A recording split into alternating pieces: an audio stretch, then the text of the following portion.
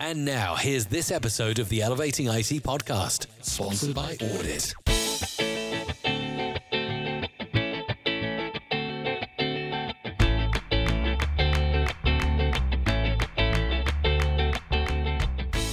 Welcome to the show, everybody. This is the Elevating IT podcast recorded live with our special panel today, special guests. We have, I'm going to just introduce in the way I see it here, David Spire from Entech, Tim Gwim from PCH Technologies, Frank DiBenedetto from Audit, as well as, I can't fit it all in there, but Frank is also an MSP owns Two River Technology Group. And Brian Weibel from Infotech Solutions. Welcome, everybody. Thank you. And here's what I'm going to do what I'd like to do is just go through each of you guys and have you introduce yourselves.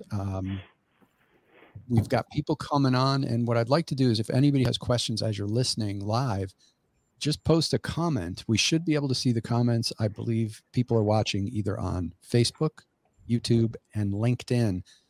I don't think YouTube will show on the StreamYard comments. So we use a system called StreamYard. I can see your comments if you're on Facebook and LinkedIn, I think, but not on YouTube. So if you're watching on those, feel free to post a comment with your question that you want to ask the panel, and I will moderate here. So why don't we go with in the order that I went? If you guys, I don't know if you guys see the screen the same way I see it, but David, why don't you go first?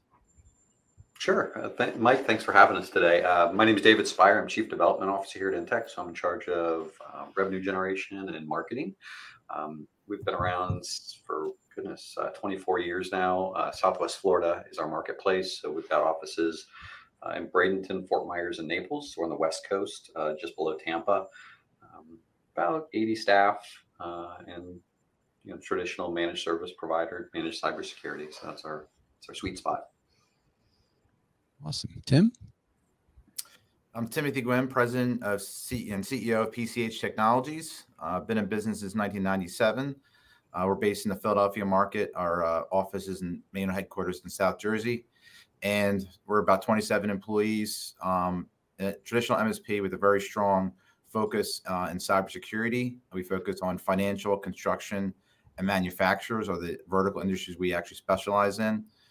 And we really focus on having a very, making sure our clients are always up and running no matter the circumstance, whether that's a cyber issue or a storm that runs through here. So looking forward to be on the podcast today. Thank you. Frank? So I'm Frank DiBenedetto from New Jersey, the MSP in Central Jersey called Two River Technology Group. About 17 employees, been doing this for, I think, 18 years now.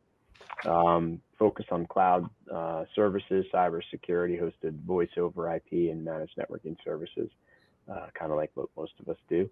And I founded Audit, sales presentation system about 5 years ago out of a need to try to make it easier to allow our prospects and customers to make good buying decisions. And, so that's basically what the goal was there. And that's what I do. Brian. Yeah, my name is Brian Weibel, and I'm with Infotech Solutions. We're a managed service firm out of Lafayette, Louisiana. We cover basically the whole southern part of the state, from Lake Charles, Louisiana, all the way over to New Orleans. We've been in business since 2004. I am currently the account executive, which means that my responsibilities are for developing new business, but also taking care of our current clients and making sure that they're satisfied with the services that we do provide for them. And I think the biggest thing that we bring to our clients is to help them mitigate the risks that are out there related to cybersecurity. Awesome. Well, thanks, guys. And we're going to start with a question about sales process. But before we start that, I want to make sure everybody understands that one thing you all have in common is you are all Audit users. And of course, this podcast is sponsored by Audit. But we're here to talk about sales. And because Audit's a sales tool that you guys use, I'm sure it's going to come into that discussion. But really, the goal here is to talk about what's happening in sales in your MSP, what you're doing, what you're seeing. So I wanted to kind of start with you, each one of you talking about your sales process, what it's like in your MSP. In other words, who's doing the selling, who's doing the assessments, who else is involved in the process. Kind of give us a each of you a high level view of what your sales process looks like. And we'll just go the same order. I think that's start with David. All right. Well, this has been what feels like a lifelong journey trying to figure this one out, right? Crack the code on how best to sell. And as we worked our way through the process over the years of making that fatal mistake of hiring your first sales rep, giving them a desk and some business cards and hoping for the best, which destroys good salespeople. We've settled into a collaborative approach, right? And so we believe very strongly in the somewhat SLI model of selling, which is account ownership, right? So we have executive sponsors in our selling process. So the sales rep's responsibility, as we like to say, is to uncover the opportunities and keep the deal on the rails. It's up to us as executive sponsors, whether it's myself, one of our general managers, my business partner, to kind of help create the credibility. A lot of times they're wanting to have business, the prospects we're dealing with want to have business conversations. They want to understand the P&L aspect and what it's like to grow a business and the operational challenges and how we kind of play in that ecosystem for them. And so I'd say that the hardest thing that we have in our process is slowing the deal down enough to do it right. Like a lot of times what we're finding is prospects are like, I can give you any information you want as long as you come back on Tuesday with a proposal. And that's just not our approach, right? And I think that's going to be echoed on this call. If that is your approach, you couldn't really use the audit platform successfully and effectively, right? We've got to slow the deal down enough to gather enough information to tell a compelling story on how we can make change inside the organization. So we have a document that we share at the very beginning. We call it our focus document. So FOCUS is just an acronym for different steps in our sales process. So we've got a 5-step sales process that ultimately culminates with a proposal and a set of recommendations. But as far as the teams involved, we do have engineers that we've certified on our audit process, not necessarily the audit tool, but how we gather the information to populate effectively. So it's been some work for us to get there, making sure that we got the right cogs in the machine to turn out good results, and slow down to speed up is our motto internally to get more deals done. Awesome. Tim. Yeah, so I would. It's been a process for us for sales and marketing, and we lived on for the first probably 19, 18 years just on referrals on good business. Past 6 or 7 years, we've really gone all in on sales and marketing in order to build our business besides our referrals, and kind of what we kind of settled in on. And I saw Frank actually at an ASCII event when he was very beginning of the audit tool, and that kind of changed my whole mindset on how to sell, and we've been using it ever since. So we started out with a discovery, a 10-minute discovery call, just to see kind of, is this a fit for us or not, so we can do a quick temperature check if we're going to basically take this to the next step, and then get a technical assessment scheduled. And that's led by our client relationship manager, and then also a technical sales engineer also basically gets involved. They do the fact finding, get the information from there, and we kind of sell more of it's technology, but more on a business perspective, and talk about risk and cyber risk versus antivirus and different technologies. We want to talk about how we're going to protect your business. We talk about cyber liability insurance too, is a big part of what we're talking about.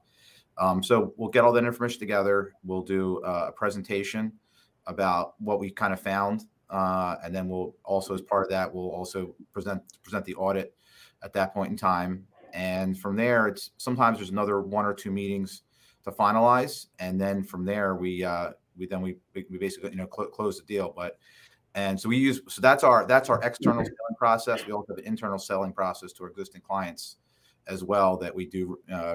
It depends on the client, but we go anywhere from a quarter to 6 months to a year, depending on the client. So that's another area of our sales tools, and we use audit in both cases. Cool. Frank.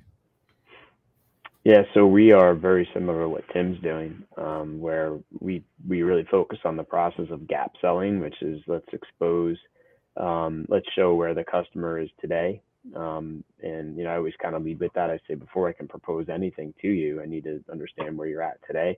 But more importantly, you need to understand where you're at today. And I find like their hair is usually on fire. If I could take all that spaghetti that is in their head and put it in a format where they can understand where they are today, then and only then could we go to work and say, okay, here's a solution to your problems, not products and services, right? So we kind of follow that gap selling approach. We use a 3-meeting approach. So we do the pre-qual first to make sure that it's a fit for our vertical, our size, geographically. Once we get through that, we'll book the first appointment where we'll typically go on site with them, and we'll start to explain what our process is, which includes the discovery. I do owner-based selling, so I'm the main salesperson. So I can usually do that in that first meeting. In some cases, I will send some of my other team members out and let them do the data discovery if it's going to require a deeper dive. But I'll always focus on the business problems, and I'll let somebody else do the more tech discovery. Meeting number 2 is usually in our office. So I like to control the narrative, and that's where we do the presentation of findings. So that's where I use the audit report and I'll present to them. We never give a proposal to the prospect ever unless they're ready to sign. Probably about, I'd say, maybe about 30 to 50% of the prospects I can close in my office on that second meeting. The rest, typically we want to think about it, and that's okay too, because I let that report sort of sink in, and it festers a little bit. They talk to their current MSP or yell at them, and before they leave, we'll schedule that third meeting, and that's where we'll let the decision-making meeting. I make it very clear that we're going to have a meeting, and you're going to decide yes or no. We're not going to chase each other for 6 months. So I try to the marketing, the pre-qual, and then laying out that process usually allows us to get through that sales cycle on our way and get to a yes, no, or no, not now kind of answer. And that's the approach we follow. I'll do that third close meeting in their office, make it easy for them, so they don't cancel on us. But that's kind of how we do end to end. And then, like Tim said too, we have account managers internally, and we'll do anywhere from quarterly to annually. It depends on the size of the customer, the MRR, and we'll divide that out, and we put them in different buckets, and then we'll do business reviews to cross-sell and upsell, and we drive quite a bit of MRR that way as well. Cool. Brian. Yeah, so I'm a little bit different. I was brought on to kind of be a customer liaison. Our company traditionally has had techs that weren't really good at being able to talk, on a customer's level about their problems. That we tended to basically just list the services that we had and the price that it was, and it wasn't very successful in doing it that way because we weren't uncovering any problems and understanding how they, currently use technology. And so our process is very similar to what everybody has had. I usually go in with a senior engineer, and I handle the questions about current technology and what they're looking to accomplish. And he does the assessment of the hardware and some of their processes and services that they have in place. It was really a tough time for us because we didn't really have a tool of being able to put it in English, for lack of a better term. And so having audit to be able to go in and show that gap of here's where you're currently sit with your technology and exposing the risk for downtime or even cybersecurity risk through audit has just created a much easier process to get to the close. And so we don't really use a proposal anymore as well now that we use audit, but it's about a 3-step process at the max. And I would say normally when we lose, it's unfortunately we lose to do nothing. We don't really lose to the competition. Awesome. And, I know that this is a panel discussion. I'm kind of moderating it. Usually when me and Frank jump on these podcasts, he's kind of the co-host. So Frank, if you have any follow-up questions, or if any of you guys have any thoughts that popped in your head as you're listening to the others speak, feel free to jump in and ask away. Yeah. I have one question kind of posed to Frank on his 3. I like the idea of bringing the prospect to the office. We're finding that we're going right on Zoom meetings versus coming in offices. Are you leveraging that at all? Are you, now that COVID's kind of over, are you back to do that office type of work? Because we're trying to do things more and more remotely without even sending technicians out to do some things. Yeah, it's a good question. So that's how our process had started. And then when the pandemic happened, after maybe 6 months, we had shifted to doing more of the PowerPoint slide deck and doing it via Zoom. I would say we do more that way than in person. But if I can get them to come in person, I've always found that those results to be the best, because I think for me, the discovery process and that presentation, those meetings are where you're really building the rapport and the relationship with the customer, right? And I always feel like that's really where the closing is happening. The actual signing of the proposal becomes a formality. I think when everything's in Zoom, it's just easier for people to check their email and sort of just like smile and, nod their heads like we're all doing now. So I try to push them back towards, allowing us to come there and come on site if they're uncomfortable with it, or every once in a while, because we do a lot of cloud stuff geographically, it's not practical. Then we'll go the Zoom route. But my preference is to try to get them in person. Yeah, I definitely agree that getting them in person for that meeting where you're presenting your findings for the first time is really important. And we would bring larger clients back to our facility to show them that we're not a fly-by-night MSP. To see our NOC, they see, our offices, they see everything together. So definitely that had credibility. So, but when the pandemic hit, you had to figure out, like, you had to do Zoom, and that kind of just stayed the course. We try to get in person as much as we can, but we just had one of our existing clients came and used our conference room, and it was like our first visitor, and I don't know how long. But I don't get off topic, but no, I think definitely if we can get the person in person, it's definitely a better way to build a relationship for sure. Yeah, totally.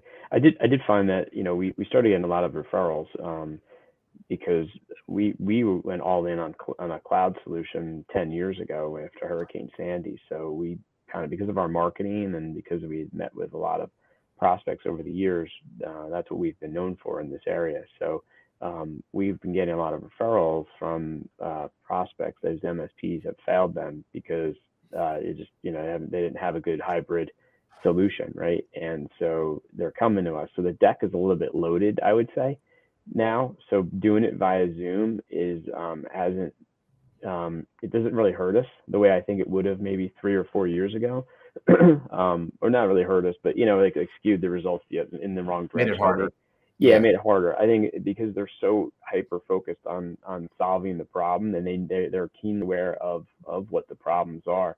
It makes my job easier. I just, I can kind of say, okay, you know better where you are today than most people do. Here's the solution. And so if we do it via Zoom, for them, it's like it gets to the endpoint faster, and they're like, sign us up.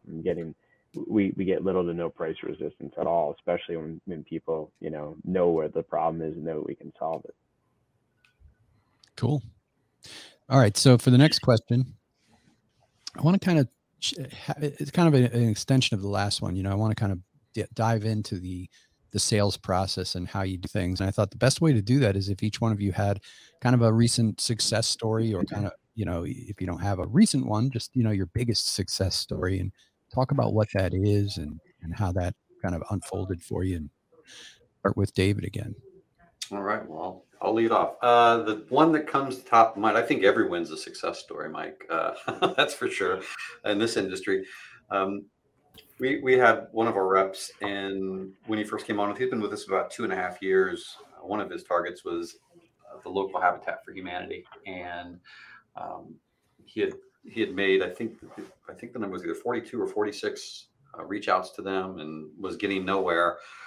Ended up landing a meeting, and to Tim's point, a lot of the cyber risk was out there, and we were able to go in. Again, use the audit report to demonstrate where they were at, where they needed to be, and timing was very favorable. One of the questions I had asked in our initial meeting was, have you received the checklist from your carrier yet about the renewal and your posture? The guy's like, no. And I said, well, you'll probably get one. Later that day he got it. The current provider fill it out, right? There's blood all over the walls. And so you'd like to think that right place, right time, we got lucky, but we got lucky in 2.5 years of trying, right? So it's like you kind of make your own luck in that. And it was a huge win, and the ability to demonstrate literally where they were at and where they were going. It's rare, but they increased their spend by 3x to do the right thing. And it was all because we could show them. show them what good looked like in so many ways. So that was a huge win for us. Cool. Tim? I'm going to tell a little bit of a different story. It's kind of it is sales related. So there's a construction company about just a block down from our office. And we've been trying to get them for 5-6 years. We've been knocking on the doors, trying to get everything squared away to get them as a client. It's a good prospect for us. So this goes to networking and kind of not, we're in the construction field, we're in the manufacturer and the financial field. So I was at an event we have a holiday party, one of our development council construction, and I just start talking to somebody, end up being an attorney. Attorneys are not in our wheelhouse. So I still introduce myself. I talk what I'm saying about. I'm Tim Gwynn, PCH Technology, focused in cybersecurity. I lead off with construction, and this attorney actually specializes in construction. So it was a great connection to start talking about it. Oh, and I know the CFO of this company.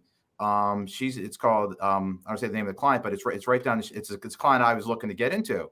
So immediately I connect up with him on LinkedIn. He sends a message into there because they're doing an RFP right now for technology companies. So basically by networking and talking building a relationship with somebody that's not in my core industry exactly, was able to turn that, and we were able to get the sale. We use audit, went through our standard process.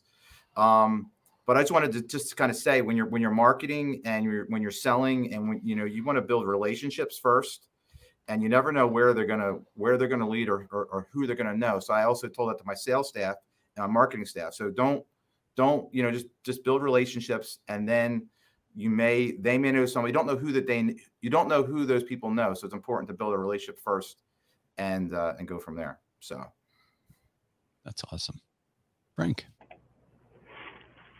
So we closed a $15,000 a month MRR deal in December, and a $17,000 a month deal in January. And like, one thing I kind of proved was that even the larger companies don't care about these big proposals or tons and tons of tech data. Like, I think that there's a misconception amongst MSPs that like you can close small deals with by using a tool like Audit and making it easy for them to understand it. But if you want the bigger ones, you really gotta, start shoveling and get the data and come in with reports and all this other stuff. And, for me, it was just validation that it's not necessary. I gave neither of those companies a formal proposal with line items and parts and all that stuff. It was all based on, gap analysis and a presentation of Audit.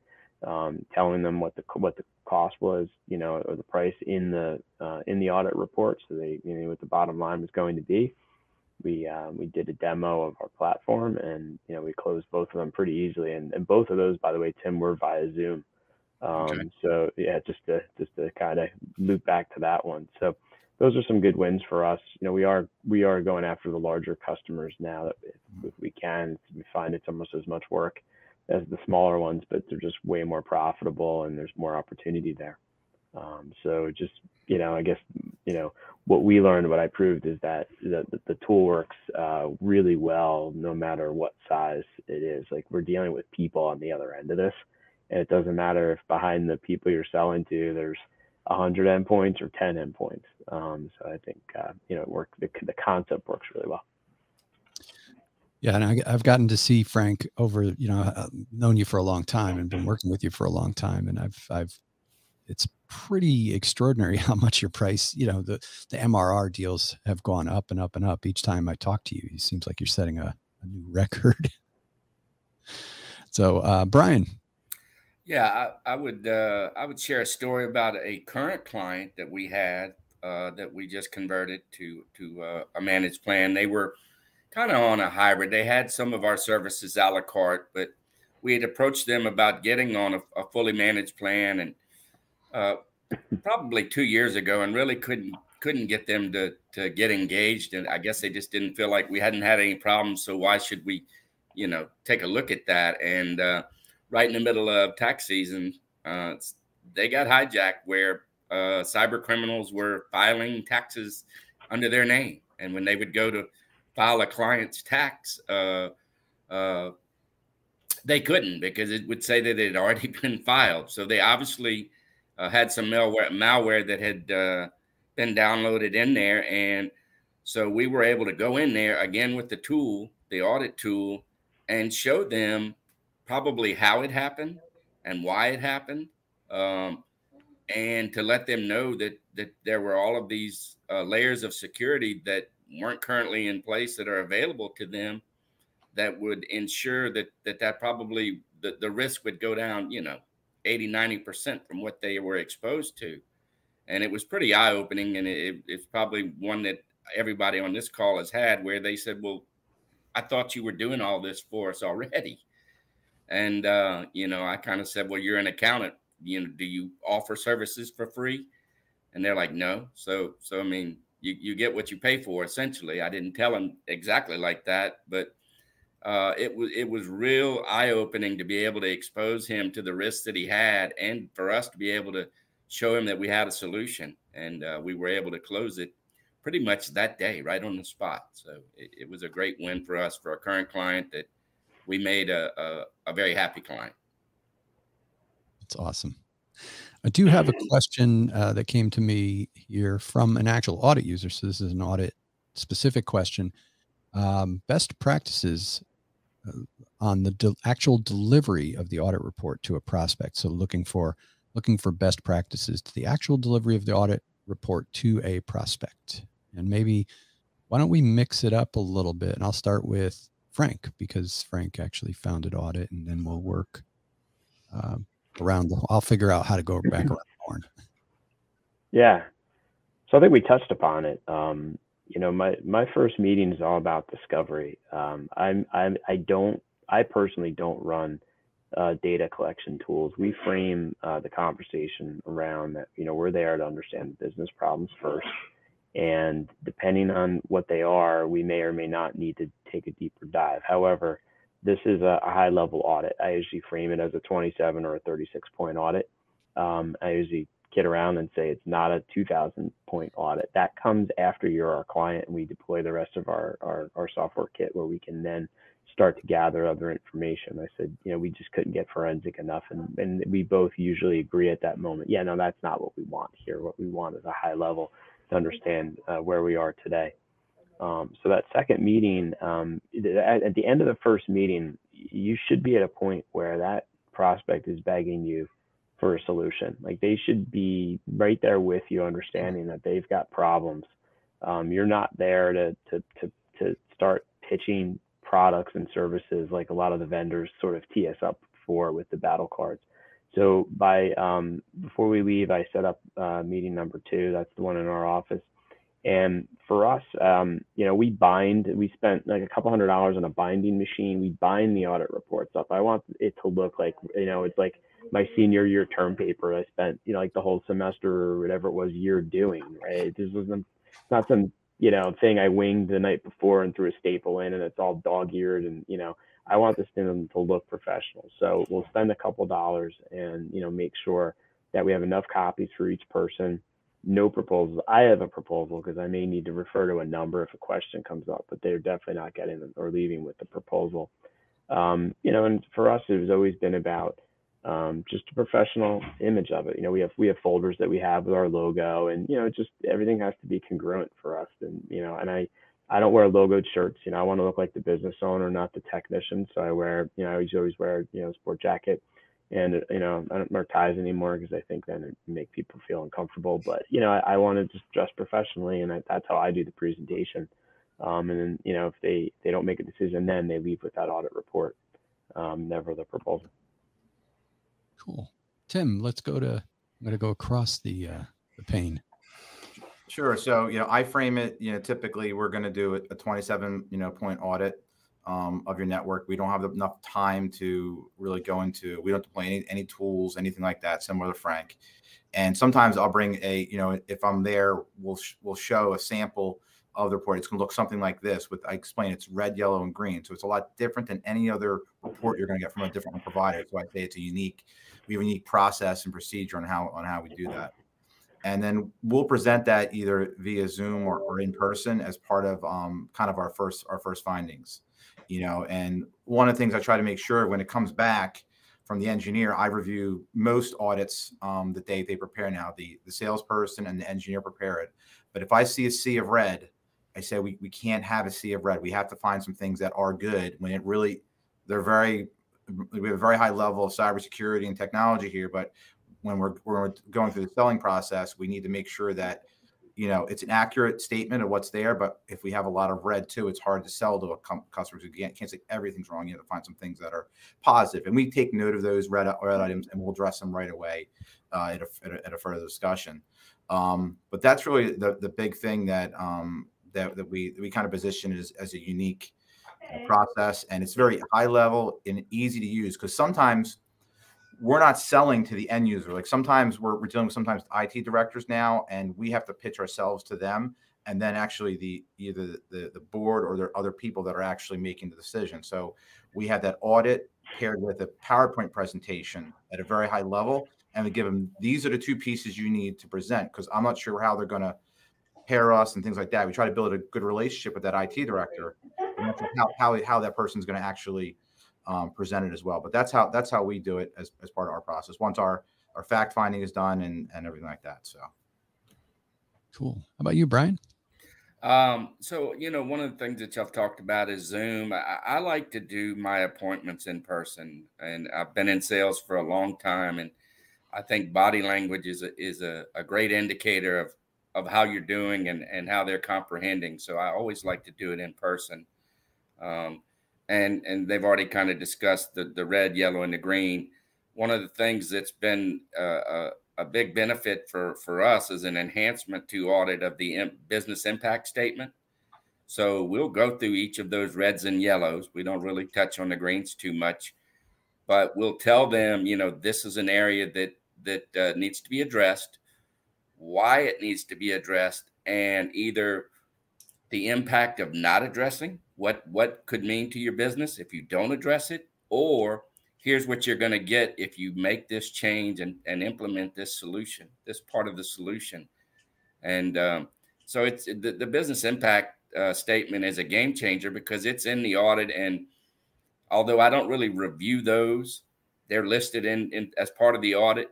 I go through them when we're going through each category, but it's there for them to review, because as Tim said, a lot of times we'll present to people who are not the final decision maker. So the easier I can make it for them to explain it to their boss or to the owner, the better the chances that we're going to be able to convert them to a managed plan.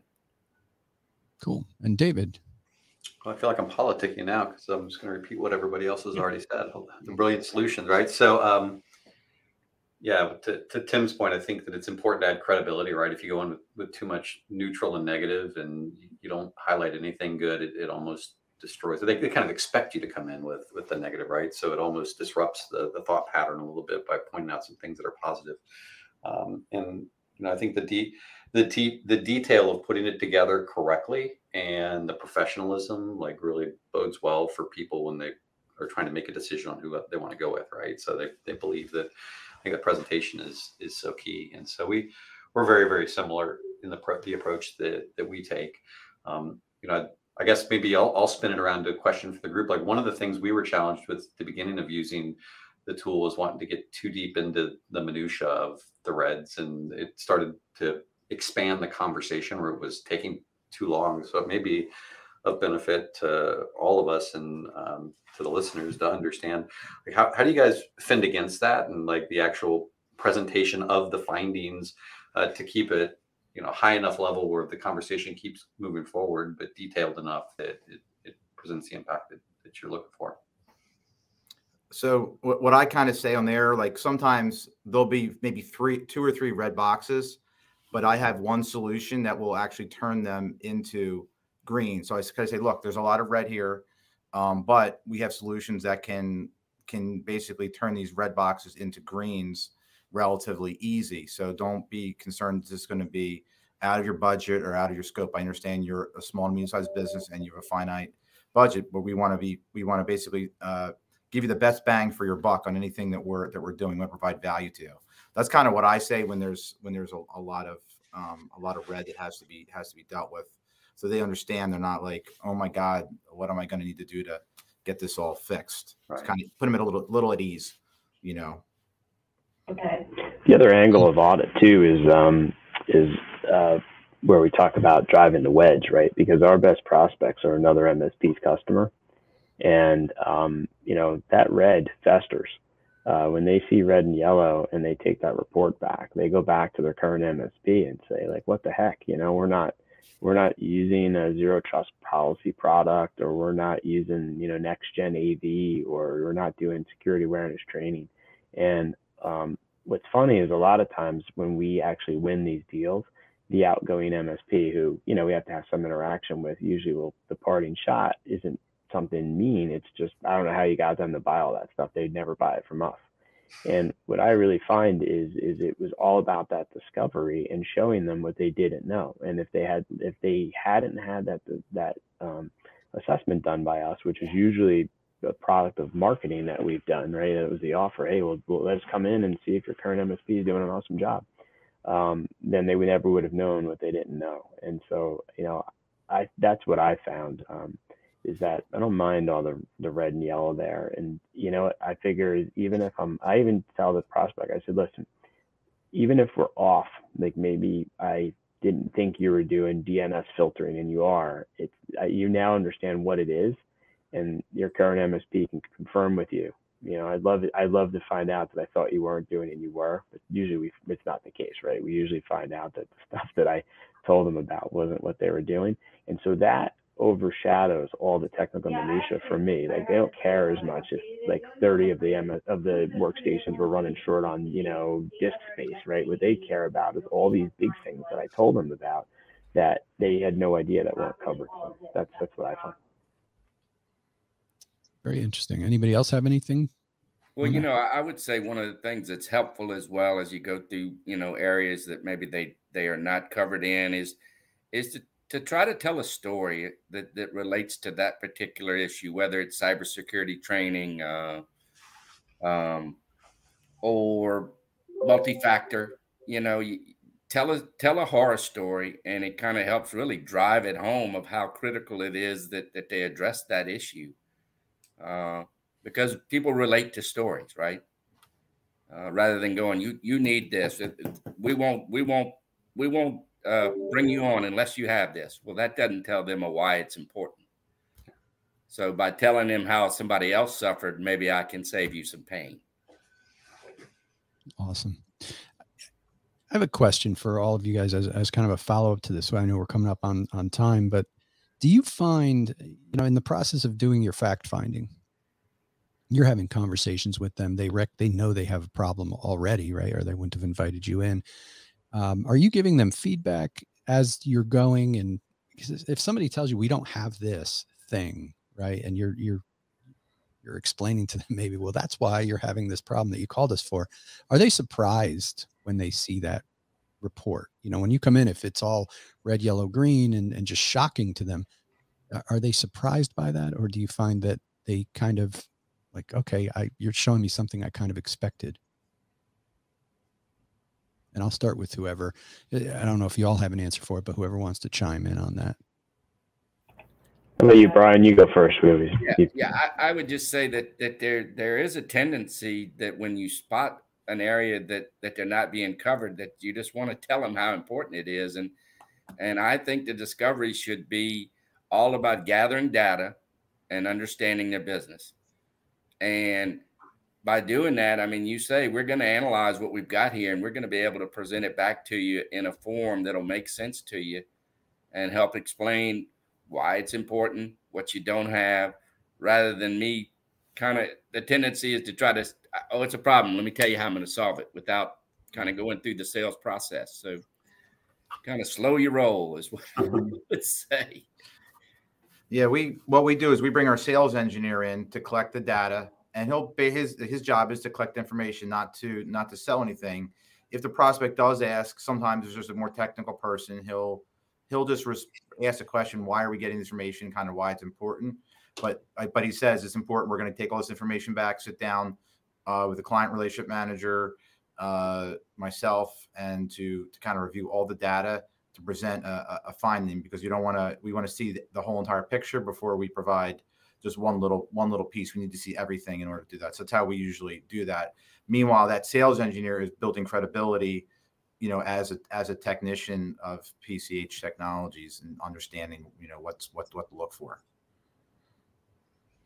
Yeah, I'll hop in and say that we talk a lot about, we know how the story ends, right? So it's our process, and we know what the deliverables look like, and most of the time the prospect really doesn't. And so we tend to ask that question on the front end, right? So we know that there's a scoring piece as well as not just a color coding piece, right? So there's a numeric value that we attach to each one of those 3 or 4 sections. And I always like to ask that question just for a level of perspective. Like, how well do you think you've got this locked down? And look, we're going to find what we're going to find, right? The number's going to be what the number's going to be.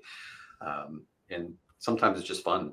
But going into it, you understand like how you need to present and position this, because they may have a panic attack if they think they've got this on lockdown, and you find quite the difference, or they may be pleasantly surprised they're not as bad as they thought they were, right? And so one of the things that we've also started to do, I don't know if anybody else is doing this, is we log the results based on vertical industry, so we can start to talk to them about, like, typically when we go into these things in the nonprofit space, you're here, like, sometimes that softens us a little bit. Like, nobody wants to be a 42 or a 37, but if you say, yeah, it's pretty, we call that normal, right? And so, but here's where we can take you to, right? It's they don't feel like such an outcast, because I think in a lot of cases they may internalize it as a leader to say, wow, how did this happen under my watch? Right. I thought we were in good shape. I've been telling the board that, we're buttoned down tight, and you're telling me something quite different. So that's a couple of things that we do, but we don't try and solve along the way. I think it pulls the carpet out from underneath the end product, which is that presentation.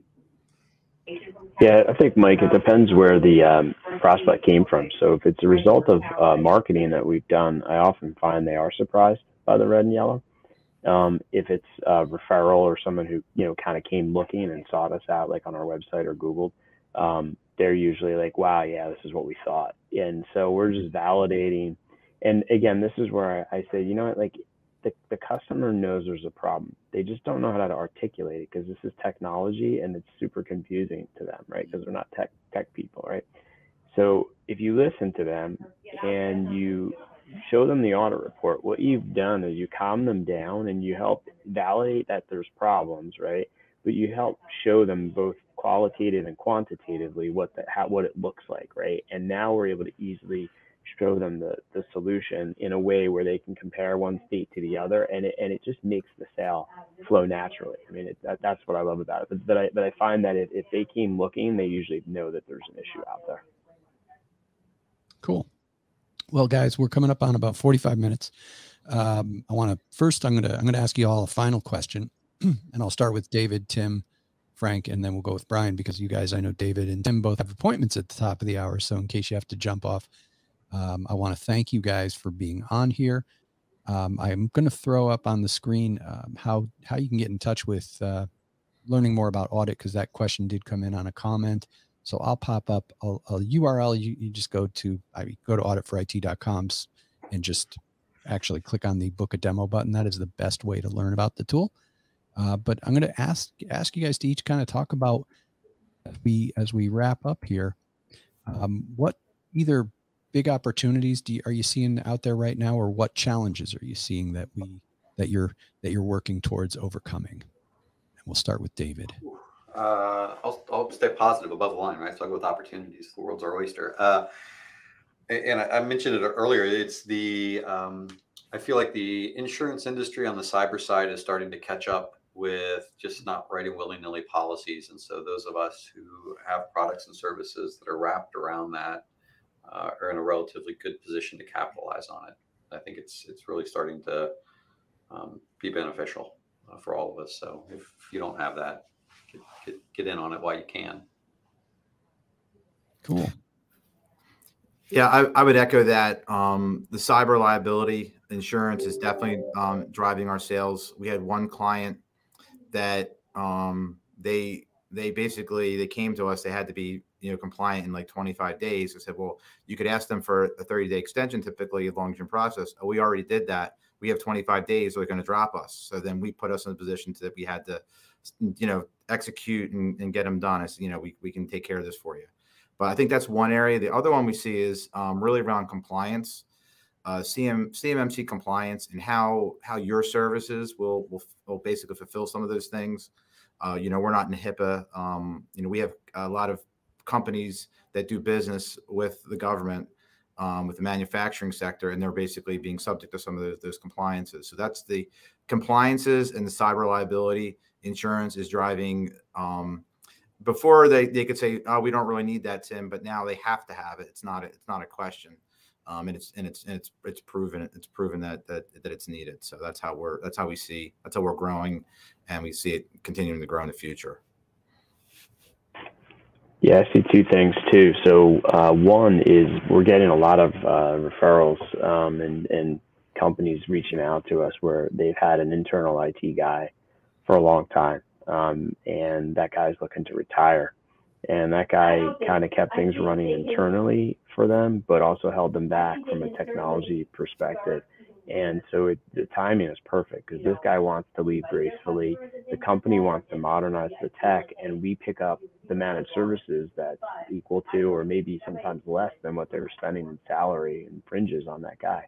So, these are like good, like $5,000 to $10,000 a month, deals that are just right for us to go in and really modernize. The other one is around PCI compliance. I think that's one of the most overlooked compliance angles of the compliance categories. Quite simply, what I found was that more and more of my customers started taking payments during the pandemic. And I got brought into a PCI compliance audit. We had no visibility into like what was happening, but the thought was that we, because we were the MSP, had all this handled.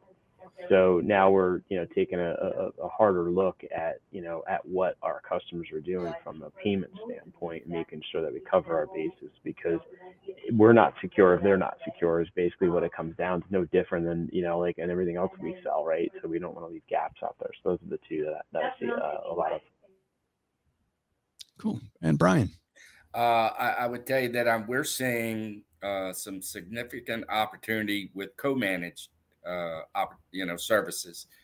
I think typically for me as the account executive, I've tended to kind of walk on by those types of accounts when I've engaged them and they say we already have somebody internally that handles that for us, because as we all know on this call, there's a lot of services that are just not available to, an internal guy.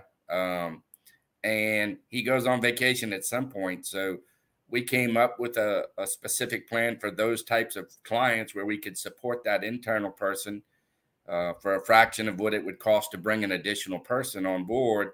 And it's allowed us to approach, some clients that traditionally were out of our sweet spot of, 10 to 50 employees. So now we're able to approach people with 200 employees that maybe have a person on site, and we can help support that with the services. So I think that's going to continue to grow, is the co-managed.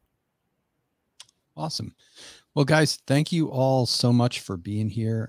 Again, I'm going to put up this link here. So if you're listening to it on the recording here, we were talking about audit a lot and did get a couple questions about people asking what they can do to learn more about audit. You can go to auditforit.com and you can download a sample report from that page. But if you put book a demo on the end of that, so auditforit.com/book a demo, that will get you to our demo sign up page, and you can come on and learn more about it. David, Tim, Brian, Frank, thank you so much for your time. And everybody listening, keep on elevating IT until we meet again.